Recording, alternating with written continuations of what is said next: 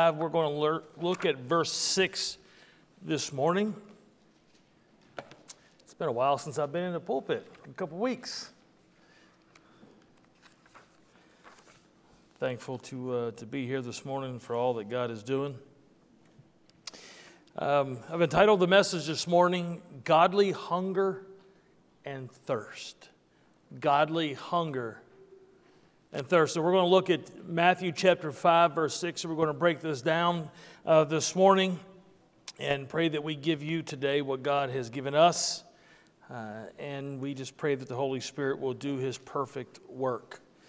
If you'd stand to your feet for the reading of God's Word.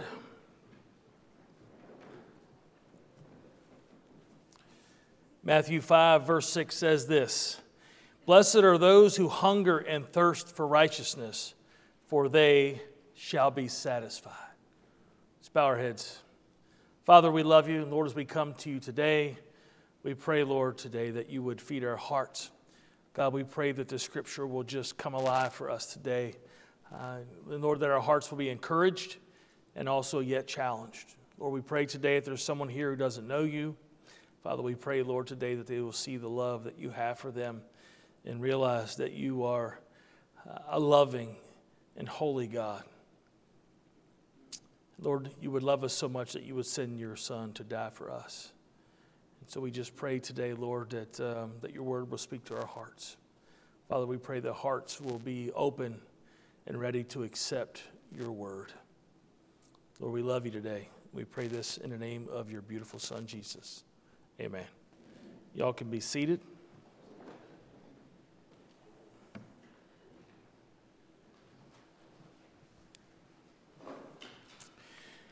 Just to kind of set the scene for you a little bit, Matthew chapter 5 starts off as what we know as the Sermon on the Mount.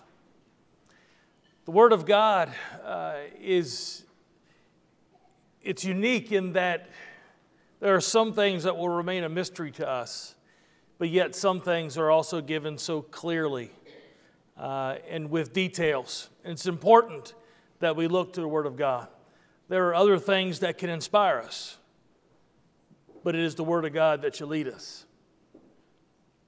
And in Matthew chapter 5, when you see chapter 4, there was a crowd gathered there, and in chapter 5 it says that Jesus went up and he sat down and his disciples went unto him.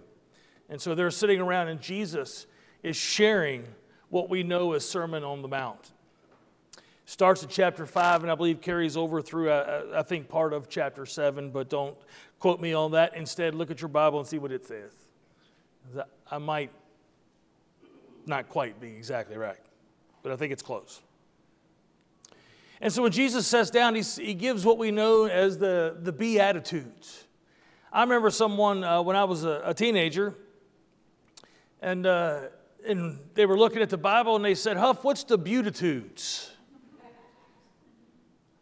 Like, what in the name of Jehoshaphat and his brother Peter are you talking about? He says, it says right here, the Beatitudes. I'm like, oh, the Beatitudes. These are attitudes that Christians ought to have. Now, I'm not going to say at that time in my life I was living with an attitude a Christian ought to have, but I at least knew it says Beatitudes instead of Beatitudes. So I felt like I at least had one leg up on the guy. But we see all these blesseds are, right? Blessed are the people who do this. Blessed are those who mourn, for they shall be comforted, right? And then we get to this one. Blessed are those who hunger and thirst for righteousness, for they shall be satisfied. Now, the word blessed in this case means, some people say it means happy or happier. But it's a matter of the fact is that we will be internally blessed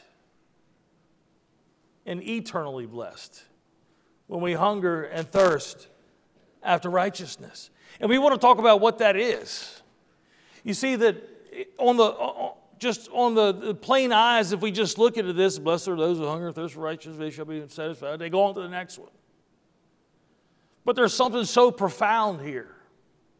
I shared this with these Wednesday night Bible study group on Zoom. I shared this verse and a couple other verses that went along with it, and I gave them the condensed version, which is the version you will wish you have had by the time we get out of here. Because you don't let a pastor go without preaching for 3 weeks and then get him in the pulpit and think this is going to be one of them, hokey pokey done here, kind of, just Put your right arm in, put your right arm out, and go back, and then all of a sudden we're going to be done with it. No, we want to break down this verse. But I do promise this, I will only hold you as long as the Holy Spirit allows. When the Holy Spirit is done, we will be done, I promise you that. Whether that's 10 minutes, 10 hours, doesn't matter to me. When the Holy Spirit's done speaking, then I don't want to dare get up here and speak on my own, because that will lead us all astray. But when we look at this verse and we start to look at this concept of hunger and thirsting, what does that mean? You got to understand that, right, food and water are essential for life. And so hunger and thirst reflect a desperate need. One study shows in the archive, it's a German name, Archive for Criminology, whatever. It says it concluded that you can't survive more than 8 to 21 days without food and water. People on their deathbed who are using very little energy may live only a few days or a few weeks without food and water. Water is actually more essential to your body than food. And I don't know about you, but going without food and water doesn't sound very good to me. I've been on a diet a few times. It doesn't last very long. Out of fear, I eat. Well, I'm scared I'm going to get hungry. I don't know about you, but when you get to this size, you don't eat when you're hungry. You eat before, lest you break out in an anxiety attack. I don't want to take the chance of getting hungry. Being hungry is awful. Your stomach gets to growling. I don't want the stomach to growling. I want to make sure I eat before I get hungry, lest I fall into hunger and into desperation to actually eat something good for me that I don't want. You see, I don't wait until I get home from work to grab something, because I know Sal's going to fix something healthy. Who wants to have asparagus when you could have a Reese tree or pumpkin or egg or heart? Reese's got all the good ones. I still don't understand why they don't put that amount of peanut butter in the same texture in the regular Reese cups, but they don't. It's different. You healthy people may not know the difference, but us connoisseurs of all things Reese, we know there's a difference. And they put something in there that keeps you coming back. I don't know about you, but I walk past one, I just start to quiver. Oh. Break out in a sweat.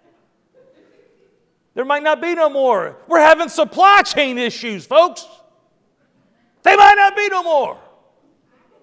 I'm going to have to drive the Hershey PA myself if the truck can't get here. Now, we laugh about that, but the simple fact is, I don't know if you've ever been hungry. Matter of fact, a lot of times when people talk about being poor, they will always throw in, but we never went hungry. The type of food may have not been what everybody else was eating. We may not took a Wednesday or a Thursday night off and go get Chinese instead. We didn't have that kind of money. We was going to eat beans and taters, but listen, we didn't go hungry. But there's a lot of the world that does suffer hunger. And they know what it's like to have the aching pains where it feels like your stomach doesn't ache clean through to your backbone, and there is absolutely nothing there.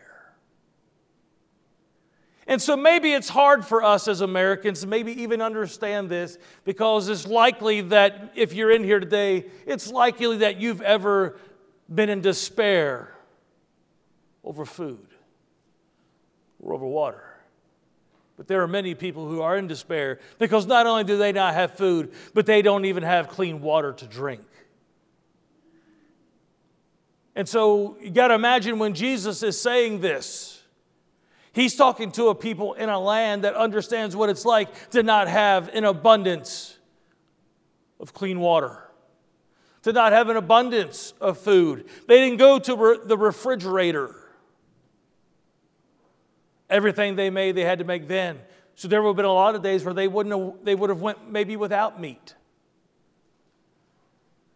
Or maybe they had salt cured or smoked some kind of meat to last them for a little while, but it wasn't like we had today. Kids just don't run out and open the refrigerator door like we do or like our kids do. There ain't nothing in here. It's not even dinner time anyway. Get outside and play. How many times y'all heard that? Did anybody else mother ever kick them out in the morning and tell them they can't come back until... What was that of it? Now, don't you come back till lunchtime. The abuse we suffered, Chris, was terrible.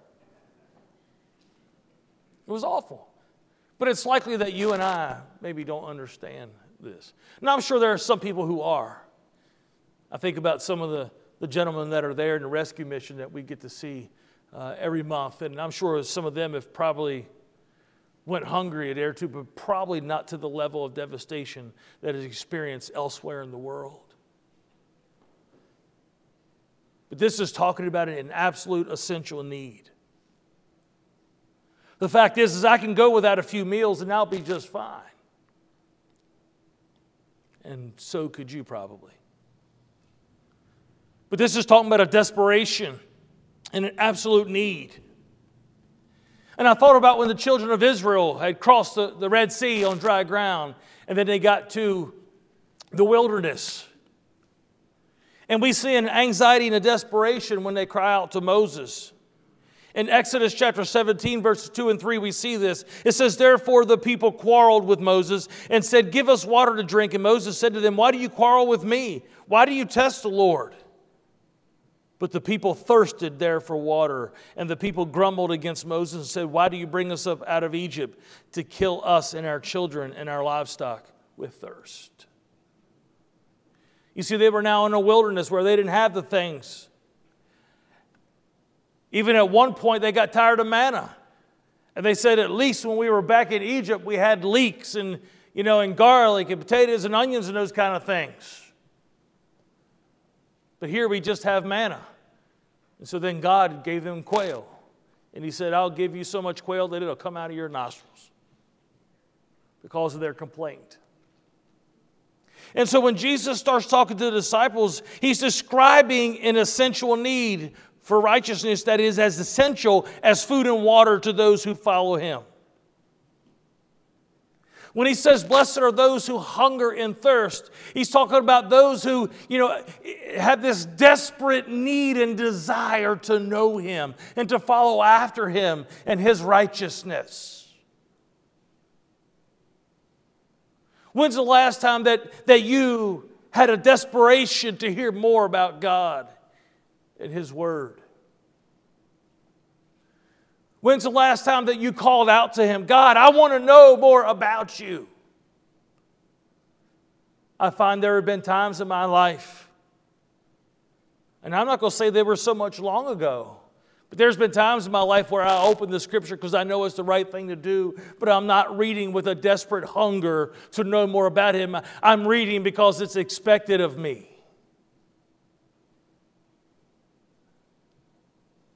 And I will tell you today that when you read God's word with a desperation to know him more, it'll speak to you more than it will by just reading the words on a page.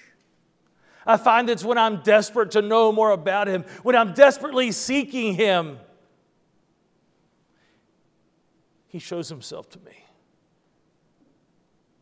in a much different way than when I'm just reading because I should.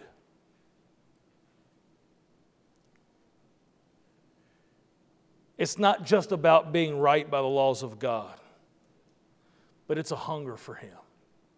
You see, this hunger and thirst for righteousness is just not about wanting to be right according to God's laws. Because sometimes when we seek just to be right according to the law, we feel that somehow we've checked off the box and we don't understand the law at all and God's commands. Jesus would talk about this. He says, you look at the law where it says, "Thou shalt not kill," and you just see the law. You don't see the spirit and the intent of the law. He said, "But I am here to tell you that those who call another a fool shall be in danger of hellfire." Why? because there's more than one way to kill a person. You see, it's, thou shalt not kill or thou shalt not murder.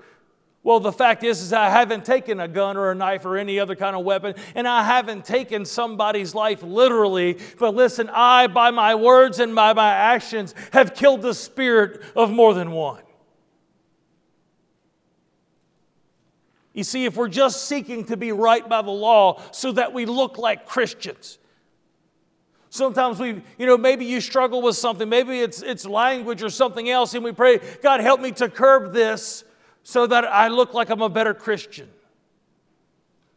What we're really doing is wanting not people to look at us differently. We want our actions to kind of match the title that we desperately cling to, because we know that one day we'll stand before God and our righteousness is not enough at all. The Bible says that our righteousness is as filthy rags. So I know that I can never make heaven my home with my righteousness. So I gladly call myself a Christian who says that I follow after Christ. But this hunger and thirst for righteousness is not to look Christian. It's not to look like I'm in some kind of right standing with the law and following all the 10 Commandments. It's about truly seeking to be like Christ, realizing that it's only the covering of His blood that was shed on the cross that could cover me and allow me to stand in God's presence without being cast out into eternity forever. It's about knowing more of Christ. In Matthew chapter 4, verses 3 and 4, as Satan was tempting Jesus after coming out of the wilderness for 40 days and 40 nights. It says, and the tempter came and said to him, if you are the Son of God, command these stones to be made loaves of bread. Satan was trying to take his physical need and turn it into an eternal death. But Jesus answered, it is written, man shall not live by bread alone, but by every word that comes out of the mouth of God. But I want you to understand today that this is not just a New Testament concept. You see, the fact is that Jesus was answering Satan in the temptation. He was answering him with Scripture, Old Testament Scripture. To be specific, he was citing Deuteronomy chapter 8, verse 3. I'll read Deuteronomy 8, verses 2 and 3. It says, and you shall remember the whole way that the Lord your God has led you these 40 years in the wilderness. By the way, Lord was all caps. That means he was talking about the proper name of God, Yahweh.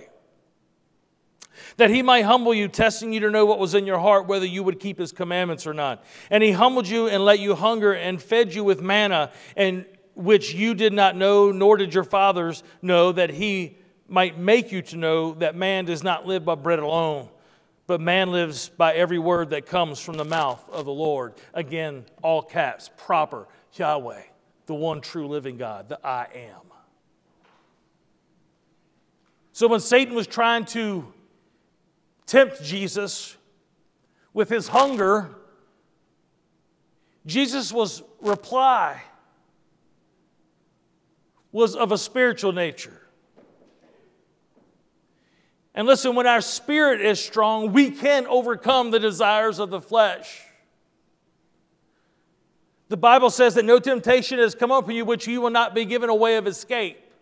By the way, that scripture is taken out of context a lot, and people say that God will never put no more on you than you can stand. That's not what the scripture says. And if you quote that and you try to live by that, then you're absolutely 100% wrong. It does not say that.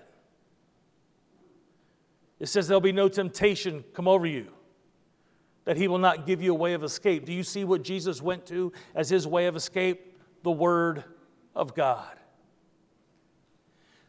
When Satan's trying to tempt us to do something that we know we had ought to do, and the Spirit speaks to us and reminds us, listen, what should we take to? We should take to God's Word. Well, it will remind us of what the Scripture says. You know what that Scripture is really saying? There's no temptation that's going to come over you that the Holy Spirit will not warn you of and let you know that you are out of step if you follow through. That's what it means. There'll be no temptation overcome to you in which you fall to it later on and goes, I didn't even know. No, if you truly walk with Christ, any temptation that comes over you, the Holy Spirit will let you know. And if you continue to do it anyway, that's on you. And so there's this physical temptation. But Jesus is reminded of the words of his Father. Not only the words of his Father that he should not live by bread alone, but in remembrance of what he did for the Israelites in the wilderness, and that God is able to feed us.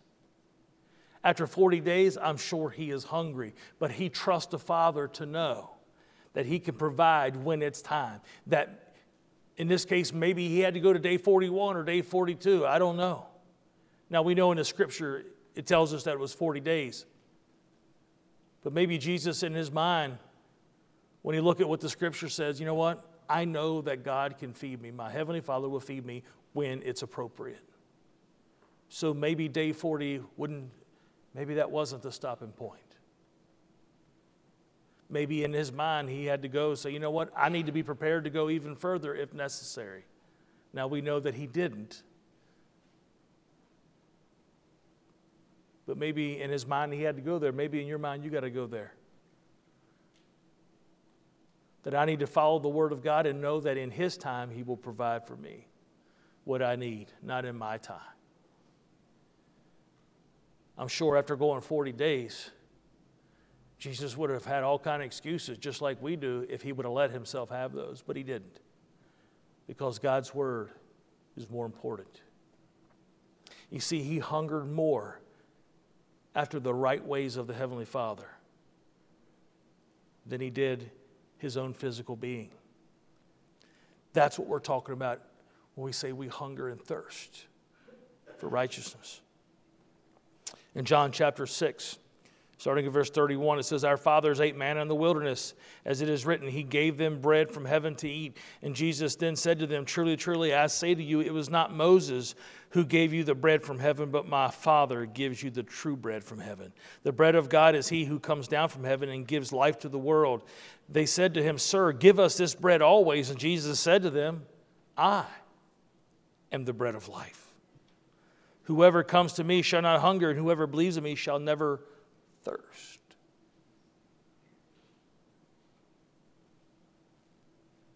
Out of our desperation to fulfill ourselves and our lives in this world, we will be tempted with things that God would not have us to have, things that God would not have us to do. And there's this hungering to know more of God and to know His ways and to know His Word. It is this hunger and thirst for the right things of God that will carry us in those times when those temptations come along and remind us of the ways of God. And when we hunger and thirst more for the ways of God than we do to fulfill our own selves, it is then that we will win over the temptations in life. It is then when we hunger more to be in His presence and to know Him more, that our lives will start to reflect Jesus. Are you desperate for God's will and presence in your life? When we get up in the morning and we walk along the way, is God on our mind? When we get up in the morning, are we thankful for another day? Are we thankful that God has allowed us to have another day and go after that day with joy in our hearts, knowing that God has blessed us with life and it is God that will bless us with the things that we need? I love what the psalmist said in Psalms 42. Verse 1 and 2, it says, As a deer pants for flowing streams, so pants my soul for you, O God. My soul thirsts for God, for the living God. When shall I come and appear before God? As a deer pants. You ever seen a dog pant? And I say a dog because I don't know how many deer you've been hanging out with. Now, I live up in the woods now at my dad's place. to take care of him, and we got deer all over the place. But maybe you don't get to hang out with deer. You ever seen a dog pant? Desperate for water? Could you imagine being a deer walking in the wilderness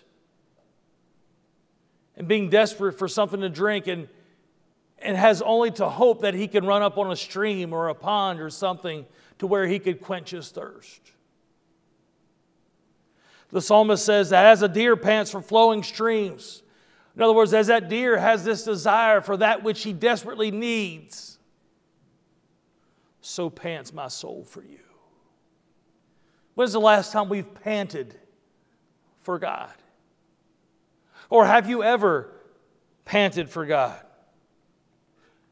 Wanting more and longing more to have His presence.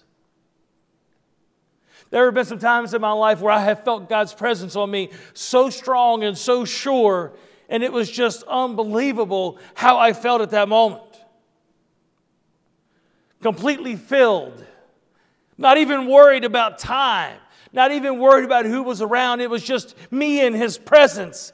And it seemed like such a long time. It could have been only a few minutes. But all I know was there was such a satisfying moment in time where I was in His presence.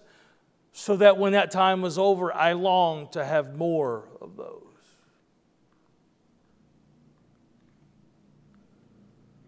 I find that when I walk in His will and His ways, I also feel His presence and I feel a strength that I normally don't have. When I'm up here and when I'm preaching, doing that which God has made me to do. When I'm here and I'm expounding upon the Word of God, there's a strength that I have. And all the aches and pains and the inability to move without pain in every step just seems to escape me in these moments. And listen, I long more for those moments in which I am in His presence and feel His strength around me. I can understand the psalmist that as a deer pants for streams of water, so my soul pants for you. You see, a soul that is panting for the presence and the knowledge of God. For the soul that longs with desperation, just as we long for food, for sustenance, and for water to quench our thirst. If we were to long for His presence that way, we would find that, listen, that it would be life-changing for us. Because when we long for His presence and long for Him, then the Holy Spirit reminds us that His words are in His very book. And that I can be in His presence anytime that I choose. When we think about a loved one that we've lost, if you think about someone that meant something so dear to you, and you've lost them, then sometimes you'll go through things that you've saved from them. You see, I miss my mother. I miss hearing her pray. I miss hearing the sound of her voice. I miss her presence. But yet when I grab that old photo album at my dad's house and I start looking back for the pictures for a moment, it's like I could feel her closeness. When I look at some of the things I've saved from her to remind me of her and how special she was to me, I find that when I take those things in my hand, or I look at those things for a moment, I feel her closeness to me. Maybe you've felt that. And this Word of God will do the same thing for us. It's His Word. It's our reminder of who He is, how He thinks, what He calls right and what He calls wrong. There are things in here that will challenge us to live differently, to talk differently, to seek life in a different way. And I wonder sometimes why we don't go to it as often as we should. I think part of the reason because we know there's some things in here that are going to challenge us. There are some things in here that are going to make some things very evident in our life shouldn't be there and that are wrong. And it's going to call us to live differently and act differently. And so when I get into His Word and when I really start to look at it, if I truly hunger and thirst after it and I see it, I realize that for me to get deeper into knowledge, for me to get deeper into Him, that I have to shed off some things that are ungodly, unnecessary, if I'm truly going to go deeper in this relationship.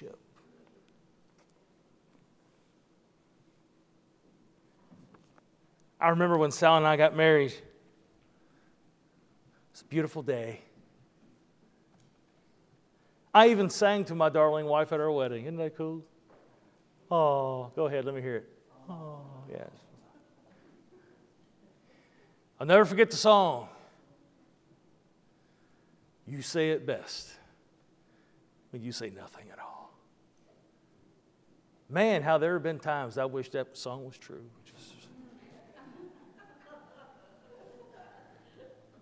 There's been a few times I wanted a reminder of it. Some of y'all just now got the joke. She's at me and on my, you say it best when you say nothing at all. It doesn't work. But I remember when we got married, we were so in love. We were in love. We were in heat.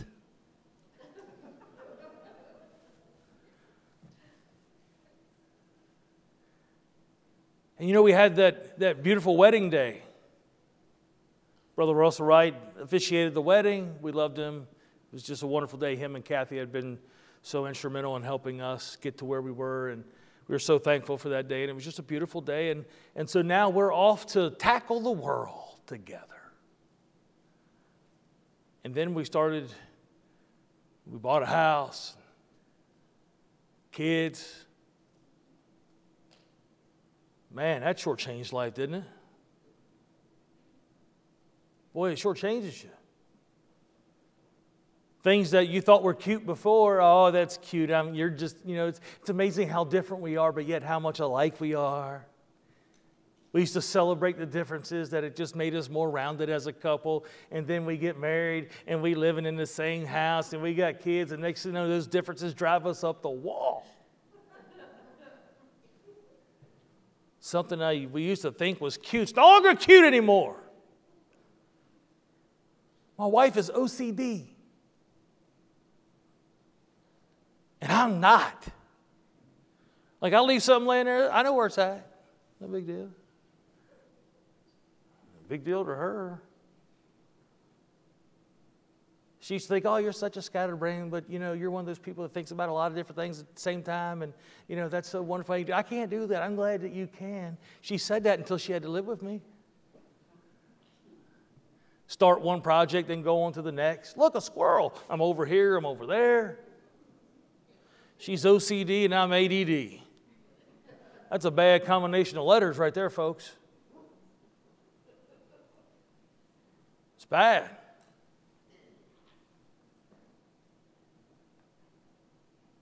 We had to learn how to live together. There was some learning. There was some pain involved. But I got to tell you, the love I have for her today, it's much different than the love I had for her 25 years ago on May 18th. I went out on a limb there, Brother Kevin. See that? Yeah. Figured I'd be sink or swim. Love's much different.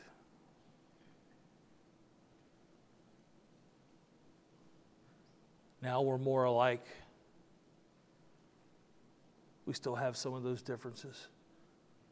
But we've learned so much more about each other that we didn't really know. We thought we knew everything. We spent how many late nights y'all spent talking when you was dating? You hang up. No, you hang up. I got to go to work in the morning. I only got 2 hours before I got to be up. We might as well just stay up and keep talking. Don't remember those? Get 2 or 3 hours of sleep and got to go to work the next day and you're dragging butt. Like, what's wrong with you? I talked to Sal till 3 a.m. this morning. They're like, you're stupid. I'm in love, man. I'm in love. I know where you're thinking, where's he going with this? You see, a lot of times we think that the crescendo in today's society, the crescendo is the wedding. Right? There's so much work up until you get up to that day. I saw, occasionally, I don't look at social media like I used to. I look at it occasionally, but I saw where somebody was getting married and it was T-minus 30 days, 29. They got the big countdown. Like, what in the world? Like a wedding lasts a whole month now? Is that how this works? People's birthdays last a whole week. And Halloween is like a whole month event now. But like there was this big work up to the wedding. We just couldn't wait. But then after the wedding, we had to live. You see, well, today's society and the evangelical church is treating salvation the same way. There's this big work up to finally get you to commit to Christ. And you think that that's all there is. Like, okay, I'm saved now. My eternal destination has changed. Then after that, you just go get to live life, knowing that you'll go to heaven when you die and just attend church some. The fact is I remember the day I got saved. I mean, truly, I was raised in church, but I remember the day I truly surrendered and that weight was lifted off of me. And I thought, this is the greatest day ever. I hadn't yet begun to know God. That was just the beginning. Let's just get started. The day that I knelt before Him and just gave it all to Him and said, God, I've made a mess of my life. And I just can't live this way anymore, so I'm just going to surrender it to You. I've heard this preached about all my life. And so now I'm going to do it. I'm just going to hand it all to You, God, because I can no longer live this way. And when I knelt at that altar and I gave it to Him, man, it was just, wow. It was amazing. My world changed. The skies looked bluer, the grass was greener, everything was wonderful.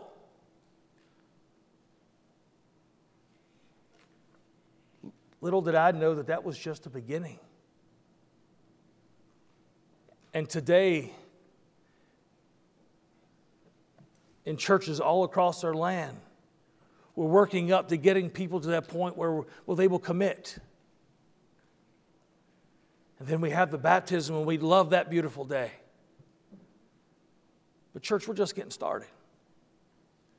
The fact is, the people look at that day as they mark that day as, okay, now I don't have to worry about hell anymore. I'm just going to go on with my life the way I want to go. Listen, I question whether they truly surrendered to Him or not. Why? Because that's just the beginning. We're just getting started. And those who do not long for the presence of God haven't yet truly experienced Him. But we look today as if getting saved is an experience, and we had that experience. Okay, now that I've had it, I can go on with life. Paul describes something totally different from that. If you have your Bibles, turn over to the book of Philippians.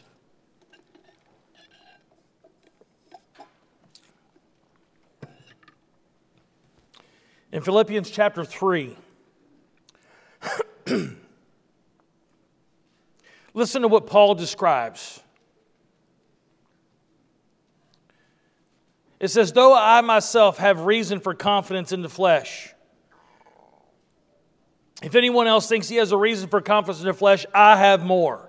I was circumcised on the 8th day of the people of Israel, of the tribe of Benjamin, a Hebrew of Hebrews, as to the law, a Pharisee, as to zeal, a persecutor of the church, as to righteousness under the law, blameless. But whatever gain I had, I counted as loss for the sake of Christ. Indeed, I count everything as loss because of the surpassing worth of the knowing Christ Jesus my Lord. For His sake I have suffered the loss of all things and count them all as rubbish, in order that I may gain Christ and be found in Him, not having a righteousness of my own that comes from the law, but which comes through faith in Christ, the righteousness from God that depends on faith, that I may know Him and the power of His resurrection, and may share His sufferings, becoming like Him in His death, that by any means possible I may attain the resurrection from the dead. Paul describes this longing, this surpassing knowledge of Christ that is absolutely worth everything. I give it all away to have a deeper knowledge of Christ. Because I realize that my righteousness is not of my own. I can't go to and get to God and say, okay, God, I checked off all the things on the list. I didn't do all those 10 commandments. I covered each and every one of them. Listen, our righteousness is filthy rags before God. We need the covering of Christ. But we just don't go to Him and say, I want to be covered by you. Okay, thanks, good. Appreciate it. I'll see you on Judgment Day.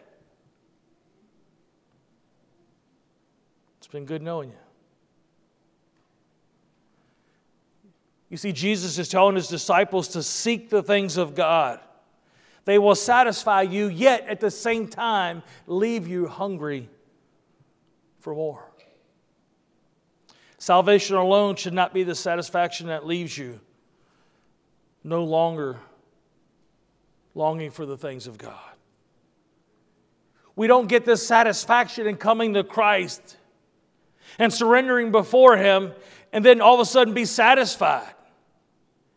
All that does is whet our appetite to know Him more, to know that Almighty God Himself, Yahweh, that I am the self-existent Almighty God who loved me so much that He sent His Son to the cross to die for me. Listen, how can I not want to know more of Him? For those that say we follow Christ, there should be a longing in our heart, a deep desire to know more of Him. You see, my wife and I, we've aged some since those early days. 1996, year we got married. Boy, I'm back to 1,000 now. Met her in 1992. She's more beautiful now than she was then. And I thought she was a knockout then. Funny thing is, she says that I'm more handsome with age. Yes. I'm still her man. Hair. Who needs it? Not worried about it. We need to seek things of God. I have this hunger and thirst for God. Listen, because it's the only thing that satisfies us and yet leaves us longing for more. But a lot of people get discontent with Christ because they learned enough about Him to come to that point, okay, I want Christ in my life. And I'm going to surrender to Him. And that's the point at which they stop seeking. Okay, I got my eternal destination passport stamped. And then they get discontent because in their life they don't have any satisfaction. It's because they're not walking in the right direction to be satisfied. It's only in Him that we can be content. Paul said that I've been abased and I've been abound. I've been rich and poor. I've had plenty and I've gone hungry. And I have found in all things to be content. It's a contentment that only comes through a longing of knowing more about Christ. You see, if we just come here every Sunday and preach a salvation message about, the fact that you need Jesus in your life, you need to get saved, that's all we ever do, then listen, that's all we'll ever be. We'll never go nowhere, we'll never get into deeper things, and we will not know the fullness of the joy that is found in Christ. Luke chapter 12, verse 29 through 31 says this, "And do not seek what you are to eat and what you're to drink, nor be worried, for all the nations of the world seek after these things, and your Father knows that you need them, and said, seek His kingdom, and these things will be added unto you." For a lot of my life, I sought a higher position. I had to get a higher position to get this, got to make more money, got to do all this, want more for my family, got to do it. And listen, I was on that crazy train. And I'm not talking about the one Ozzy sang about neither. The crazy train. Feel like I was in that little gerbil wheel. Just spinning away and never getting nowhere. I can tell you when I stopped worrying about those things, I found that God has done more for me in my day job, my occupation, than I could ever do for myself. I got jobs, I have a job I don't deserve, and I'm really not fit for it. And listen, I pray over equipment. I'll tell you, I did it this past week. I had to go to Philly, had a furnace doing something crazy. And I'm like, Lord, I don't know what this thing's about. And I just prayed. And it's just like the Holy Spirit guided me right to the issue. And I'm like, daggone, all of my guys today. Like, dude, I can't believe you found that. Man, that's crazy. Dude, you're awesome. I'm like, I'm not awesome. He said, what do you mean? I said, I prayed over that stupid thing. That furnace was acting stupid. They're like, what? I said, you heard me. You know I do it. Ain't the first time. God knows about HVAC too. It's all physics. He was the one who made this world. He knows these things. When I quit trying to climb the corporate ladder, turns out Jesus owns an elevator. Amen. I didn't have to climb the corporate ladder anymore. He opened the doors and just took me higher to where I wanted, where I even thought I'd be. Ding, door open. Here, son. There you go. Didn't even have to climb it. And he'll do that for you as well. Colossians chapter 3, verses 1 through 4 says, if then you have been raised with Christ, seek the things that are above where Christ is. Seated at the right hand of God, set your mind on things that are above, not on things that are on the earth. For you have died and your life is hidden with Christ in God. When Christ, who is your life, appears, then you will also appear with him in glory. But listen, I want to tell you today that there is a famine. There's a famine as God has described in his word. It's not a famine of God's word, but it's a famine of those who actually seek to hear it. Look in the world today, even those who say they follow Christ, yet their life does not reflect him in any way. Matter of fact, the things that Christ says no to, they say yes. The things that Christ says yes to, they say no. They call right wrong and wrong right. But yet they say that they are followers of Christ, yet look nothing like him. That should not be you and I today. You can build bigger churches that way, but not strong Christians. And see, in Amos chapter 8, verse 11 and 12, it says this, behold, the days are coming, declares the Lord God, when I will send a famine on the land, not a famine of bread, nor a thirst for water, but of hearing the words of the Lord. They shall wander from sea to sea and from north to east, and they shall run to and fro to seek the word of the Lord, but they shall not find it. We have folks that are going every which way but loose. But yet they're not seeking God's word to truly know him. In Isaiah chapter 29, verse 8, it says, as when a hungry man dreams, and behold, he is eating and awakes with his hunger not satisfied. Or when a thirsty man dreams, and behold, he is drinking and awakes faint, with his thirst not quenched, so the multitude of all nations shall be that fight against Mount Zion. Now, you got to remember, he's writing specifically to God's children of this, but there is application today, because we still see that same famine happening today. By the way, you talk about a famine that they would no longer hear from the prophets, from the last prophet who spoke in the Old Testament until the New Testament, until Jesus comes to the earth. 400 years, God was silent. Generation after generation, God was silent. And in many hearts and ears today, God is silent. Because as he says in Romans chapter 1, they seek after the lust of their own heart, to the point that he just turned them over to their own lust and to a reprobate mind. I want you to understand today it's a hunger and thirst. It's not just about deeper knowledge of God through his word, but it's about also the quality of that knowledge. It's not just knowing about him, but it's truly knowing what the scripture says.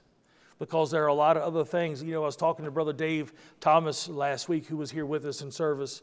We were talking afterwards, and I was talking about a book I was reading about A.W. Tozer. He says, you know, I like reading books about people that are writing about these things. He said, but then after I read a book, I get all into it, and then I feel guilty about not reading his word, and so then I go back to the Bible. And there has to be a balance there. And also not every author who utters the word Christ is writing about the true Christ. There are a lot of other religions that will refer to Jesus Christ, but they're not talking about God, fully human, fully God. They're not talking about Jesus Christ who takes away the sins of the world, the truth, the way, the life. And no one comes to the Father but through him. They're not talking about that Christ. I look at it as the McDonald's versus Ruth Chris principle. Anybody ever been to Ruth Chris? Other than Chris? And a couple others? You see, when we hunger and thirst after his righteousness, but knowing God deeper and better, and what we understand is sometimes we look at hunger and thirst and we just want to hurry up and get, I got this gnawing in myself. I'll go through McDonald's real quick and get myself a quarter pounder or whatever it is that you like, whatever the flavor of the month is, that McRib sandwich. I don't even know what that thing is, but it's good. I didn't know they had meat in the shape of a rib. Who knew? But we have that quick mentality, that fast food. If I'm hungry, I don't have to stop and make a meal. I can just run through McDonald's or I've got a higher taste than you. I go to Arby's. They have a rib sandwich with real rib meat. I don't go to Walmart. I go to Target. You know what I'm saying? I wouldn't be seen buying some shoes at Walmart, but I'll go to Target. We have that quick mentality. It's the way we live. Listen, it's not by accident that the people of America are heavier than just about anywhere else. We eat terrible things. We eat stuff that's not good for us. I don't know about you, but, if I had to choose between, broccoli and Cheetos, I'm taking the Cheetos. And I'll pray over them first, just like Tim Hawkins said. Lord, bless this food. Make it something nourishing, because in its present form, I don't even know what it is. Like, you can't grow Cheetos. What do they make that stuff out of? Is it by accident that Cheetos look a lot like the packing foam that you get when you buy something from Amazon? I think sometimes they just spray it orange and say, here, Cheetos. Has absolutely no sustaining power. But it scratches that itch for a few moments. I thought I was about to get hungry. And I wasn't about to let that happen. So I stopped at Sheetz and got me some Cheetos and a Diet Coke. Does anybody else look at people crazy when you see that? Got Diet Pepsi and a Snickers bar. Well, you got to offset one, just if I want the Snickers, I got to drink a diet soda. But we have this fast food mentality. We got this convenience store attitude. I needed some Band-Aids one time, and I saw a 7-Eleven, and I saw a CVS, but going into CVS with pain, I could pull right up the front door of 7-Eleven, and I think I paid $3,283.43 for 2 Band-Aids. That I could have got at CVS, no-name brand, for under $4. But it was convenient. Now churches, we have convenient services. Whenever it's convenient. As if a hunger and thirst for Christ is about convenience. Because I can guarantee you, if you truly follow after Christ, you will be inconvenienced. Your flesh will be inconvenienced. Loving those that hate you is a big inconvenience. There are a lot of things that God will call us to do that will put us in places we didn't want to be and make us uncomfortable as all get out. But we have the convenience store fast food mentality, and it doesn't work in following Christ. I believe little devotional books are good, but they're not to take the place of true study and reading of God's Word. You can't fast food this. You can't McDonald's drive-through this. By the way, if you haven't been to Ruth Chris, just go once. Make sure you take your wallet and your neighbor's wallet with you. You will need it. But hey, good food's worth paying for. Ask a fat person. We'll tell you the truth. Sal and I last week or a week before, her brother was in town, so we took him to Clyde's. Man, them people know how to cook down there. You know what I'm saying? You're going to pay through the nose for it, but boy, the food's good. Listen, in following Christ, if you want the good stuff, it's going to cost you. It'll cost you time. It may cost you friends. And it may cost you other things. But Jesus said that we are to pick up our cross, an instrument of torture, and follow Him. He paid it all on the cross. What little bit that you and I will be inconvenienced in this world, James says our life is but a vapor. It won't last very long, but an eternity with Christ is worth it all. Just real quick, in Hebrews chapter 5, verse 11 through 14, just listen and I'll read it to you. It says, about this we have much to say, and it is hard to explain since you have become dull of hearing. For though by this time you ought to be teachers, you need someone to teach you again the basic principles and the oracles of God. You need milk, not solid food. For everyone who lives on milk is unskilled in the word of righteousness since he is a child. But solid food is for the mature, for those who have their powers and discernment trained by a constant practice to distinguish good from evil. You see what happened? They came to Christ, but they didn't want to grow. He says, by this time, you should have been on solid food, but like a baby, you're still drinking formula. And a lot of people are drinking formula because they just simply don't have a desire to eat the real food. It's just easier. And Jesus may cause me to do something I don't want to do. 1 Peter chapter 2, verse 1 through 3, it says, so put away all malice and all deceit and hypocrisy and envy and all slander, like newborn infants long for this pure spiritual milk, that by it you may grow up into salvation, if needed, you have tasted. If indeed you have tasted the Lord is good. It says here, listen, as a newborn, you got to start drinking the milk first. But you don't stay there. You just don't know enough about Christ to tell the people you're saved and know a little bit about Him. Because that's not truly growing in Him. In 1 Corinthians chapter 3, verses 1 through 3, it says, but I, brothers, could not address you as spiritual people, but as the people of the flesh, as infants in Christ. I fed you with milk, not solid food, for you were not ready for it. And even now you are not ready, for you are still of the flesh, while there is jealousy and strife among you, and you are not of the flesh and behaving only in a human way. He says, by your actions, it shows that you haven't even taken the milk and put it to use. You're not ready. Church, I don't want that to be us. We don't want to be a church full of babies. A church full of people that are selfish and always looking at themselves first. There are other churches that are okay with that, but not this one.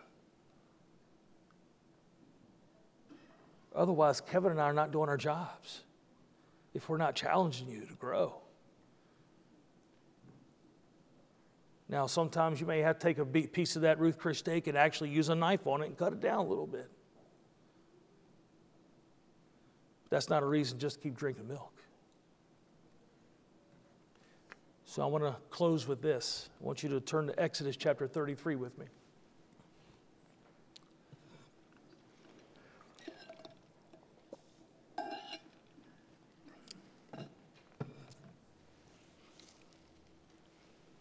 Just to set the stage here for a minute, Moses and the children of Israel have been brought out of Egypt. They have been brought across the Red Sea on dry ground. They're being fed manna. Moses has went up on the mount, received the laws of God, and he come back, and they've already made the golden calf.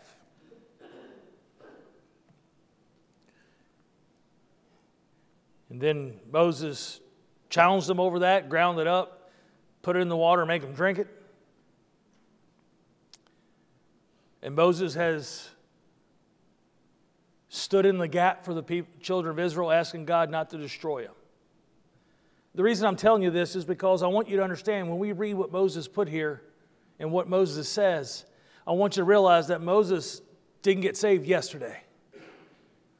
Moses has been a leader, and God's been using him in special ways. So we're not talking about Moses, an early Christian. We're talking about Moses, the seasoned one, the seasoned follower of God. And the reason I say that is because some of you here today, well, I've been following God for a long time. Okay, have you? Do you hunger and thirst after Him? Do you hunger and thirst to know more about Him and to know Him? Because when we hunger and thirst to know Him, that means that we will be reading His book. Just like sometimes I like to feel my mom's just closeness, and I will grab her pictures and I'll look through them. Or I'll grab something. My mother she was unique, my mother. My mother liked to work on stuff. She had a toolbox. Not with pink tools, though, by the way, just saying. She had a toolbox. In her toolbox, she had a butter knife. That was a straight screwdriver to her. She did have a Phillips, though. And she had some other things in there. So I don't know, there was some clothespins. You know, the one with the springy doos on them? That you can fling things at people if you know how to do that. And she had a knife in there that my dad had bought her. It was one of the ones that you could change the blades in and out. It was blue. And I carry that knife. Well, I have it in a drawer. I don't carry it with me all the time because I lose stuff. Or I conveniently leave it somewhere where I forgot where it was. And I don't want to lose this. But the other day I was looking upstairs through something. We still got some stuff up there. And I pulled out her blue knife.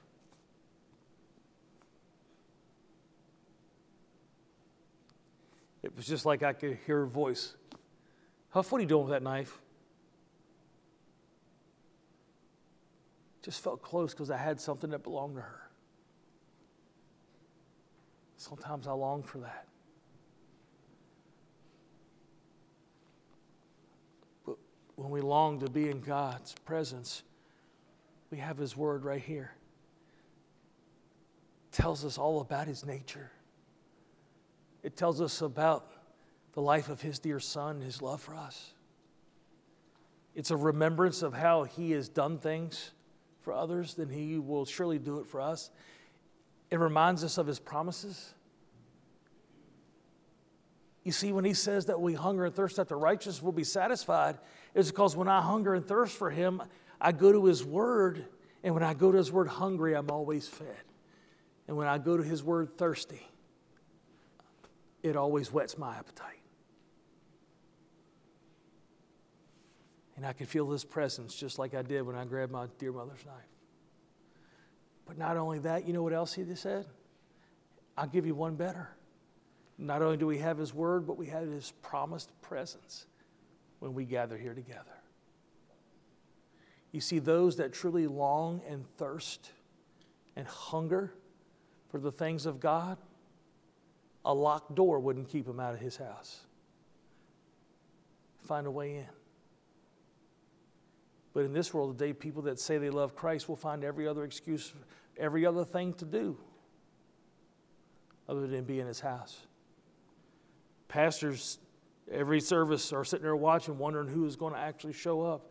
People who truly hunger and thirst, we won't have to wonder. I know that I can go to His Word, and I know I can gather with other believers. And He promises His presence. But I want to share from the words of Moses. And I've been praying a prayer over the last almost 2 weeks. In Exodus 33, starting at verse 12, it says, Moses said to the Lord, see, you say to me, bring up this people, but you have not let me know who you will send with me. Yet you have said, I know you by name, and you have also found favor in my sight. Now, therefore, if I have found favor in your sight, please show me now your ways, that I may know you, in order to find favor in your sight. Do you hear this longing? By the way, the word know right there, I heard this actually, I won't take credit, Dr. Tony Evans said this, and then I went and looked it up for myself.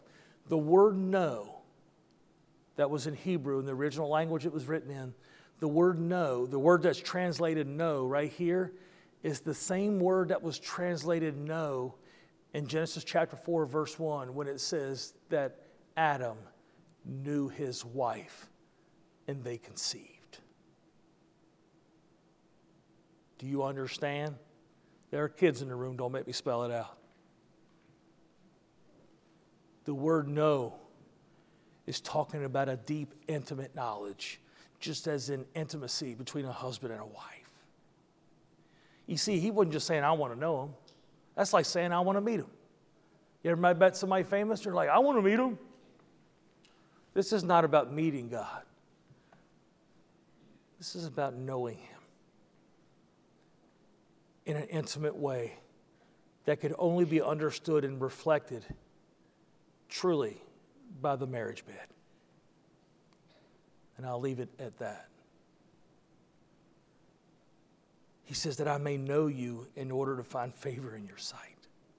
In other words, God, I want to know what you like. I want to know what you don't like.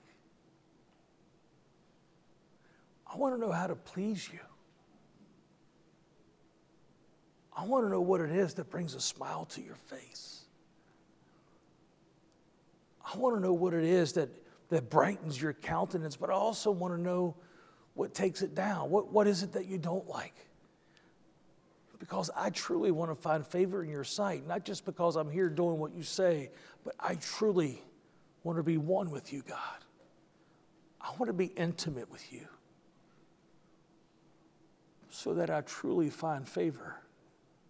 Not just because I'm a person made in your image, but because I truly seek, hunger and thirst after you. I want to know you.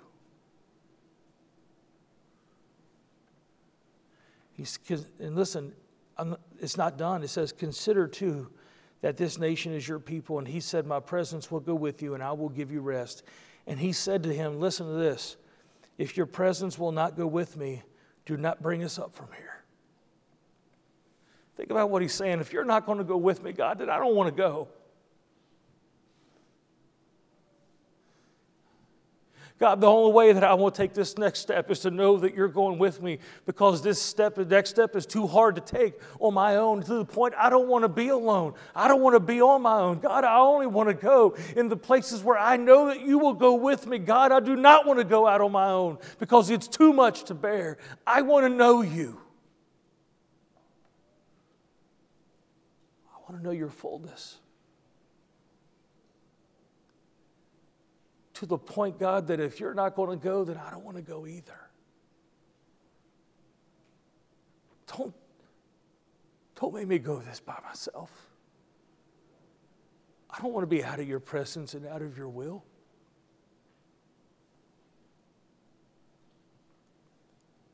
Verse 16 says, for how shall it be known that I have found favor in your sight, I and your people?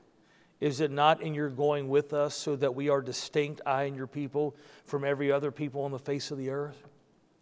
He said, isn't your presence in my life? Isn't your presence in our life what makes us different? And if he's in our lives, we should act different. We should be different, talk different. The thing that makes us distinct from one another is it's not the clothes we wear. The thing that sets us apart is not a self-righteousness that some people have when they go out in the world and they say, I'm sure I'm glad I'm not like that person. Remember the story of the Pharisees and the publicans when they went to go up on a mountain to pray? And Jesus called them out on it and said, look at the Pharisee. The Pharisee's like, I'm sure I'm glad I'm not like this publican. Sure and glad you delivered me so I don't act like him. But the publican prayed, beat his chest, like, God, I'm unworthy. And I don't deserve you. And he hung his head in shame. Jesus said, which one do you think actually went down justified?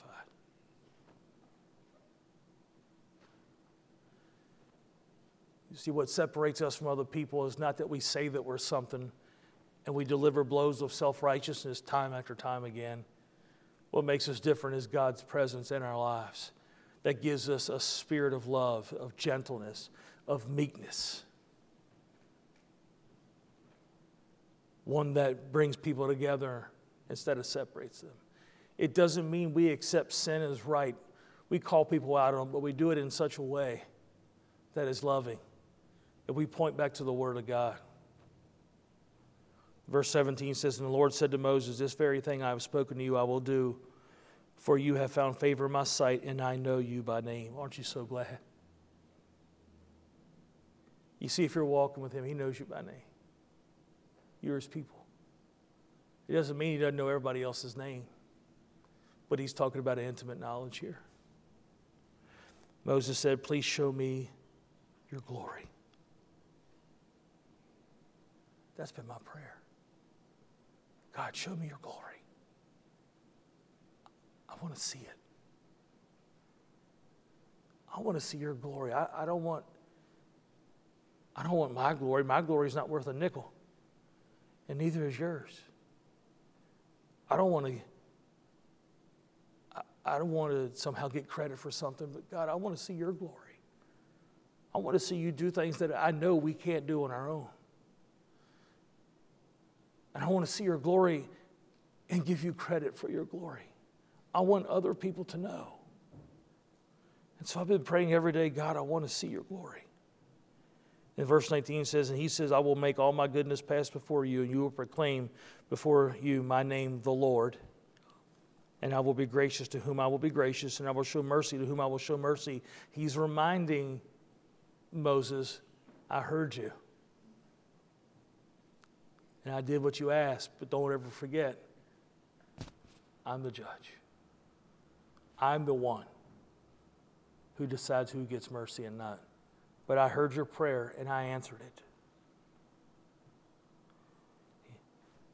He says, you cannot see my face, for a man shall not see me and live.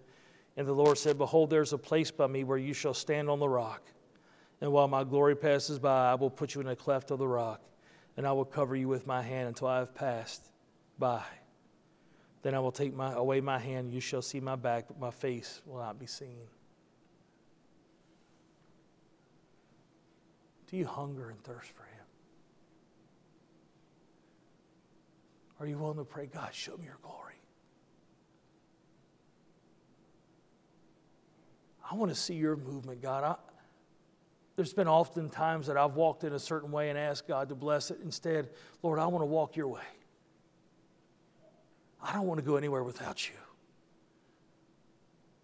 I don't want to walk in a way that's not according to your will, because I want your favor. I know that I can't earn it, and you've already showed me unmerited favor in sending your son to the cross for me, but I want to know you more. I want to know you more intimately and deeper. I don't want the McDonald's version of your word. I want the Ruth Chris. I don't want to continue to drink milk. Instead, I want to eat meat.